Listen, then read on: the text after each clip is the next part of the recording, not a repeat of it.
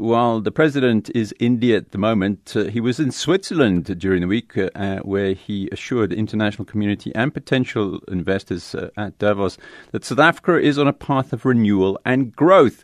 Ramaphosa led the participation of Team South Africa, comprising government, business and labour, to the World Economic Forum. For more on this, we're joined on the line by Professor Raymond Parsons, who's a professor at the Northwest University School of Business and Government. Professor, thanks for being available at this time on a Saturday morning. Good morning to you. Good morning, Stephen. Before we talk about WEF, it strikes me at the moment, with the way China may be slowing down, that this trip to India is particularly important for Ramaphosa's plans of helping drive growth. Well, yes, this is important. Look, a part of us trying to turn our economy around does rely upon sending the message out of the country as to what our agenda now is, our political and economic agenda, that we have got trading and investment partners in other parts of the world. And obviously, whether you're at Davos or you're going to India, which is part of the BRICS setup, we do want to get this message out, and we do want to boost investment in South Africa. So I think it's important that we are seen to be putting this message out, and above all, when we come back, we ensure that we are globally competitive in order to exploit those opportunities that might be created by these initiatives. How difficult is it for South Africa in terms of competitiveness? Because I know we do have certain labor issues which in the past have held people back, and also skills shortages. I mean, how competitive are we? And if not, how are we going to address that competitiveness?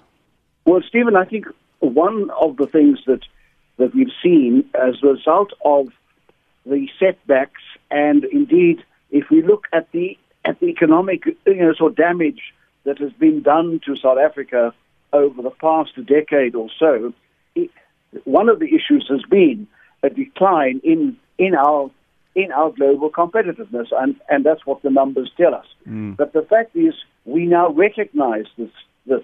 And what we're trying to do with these new initiatives is to turn that around. And the important point now is that we need to address why the costs of doing business in South Africa are indeed rising. What can we do about it? Is there, in fact, some of the regulatory uncertainty which is feeding into that? But it's quite clear we're in a highly competitive world, and we will have to get our act together in the years ahead so that we can get a bigger share of world trade and a bigger share of, indeed, world investment. In those terms, Eskom is critical, and the cost of our energy. We've seen how energy costs have risen. That's something which clearly is a big problem. I mean, one thing, if you are going to invest anywhere where you require energy, you require reliable energy, and you require your energy to be at a cost which will enable you to run at a profit. That clearly is one of the big issues we have. The president, spoke up Eskom, but are people believing the story, and can Eskom indeed stabilize? I think you put your finger on a very important bottleneck. In fact, everyone from the government through to indeed the credit rating agencies, business community, this is the biggest single risk to our economic performance, is we've got to get this whole Eskom story right. Now, as you know, there's been a task team that's been doing an urgent job. From what I've seen, it looks as if they've come up with some very sensible recommendations as to how to get Eskom right, how to possibly restructure it. I think what's urgent now, and which will build confidence, is in the State of the Nation address, which is on the 7th of February, that we then see what are the decisions that have been taken. In other words, we are then sending out a message that we have now indeed grasped to the nettle of Eskom, and this is what we're going to do, and in that way send out a message which will strengthen investor confidence that we are getting this particular situation right, because it's been a particular obstacle to both investment and our economic performance.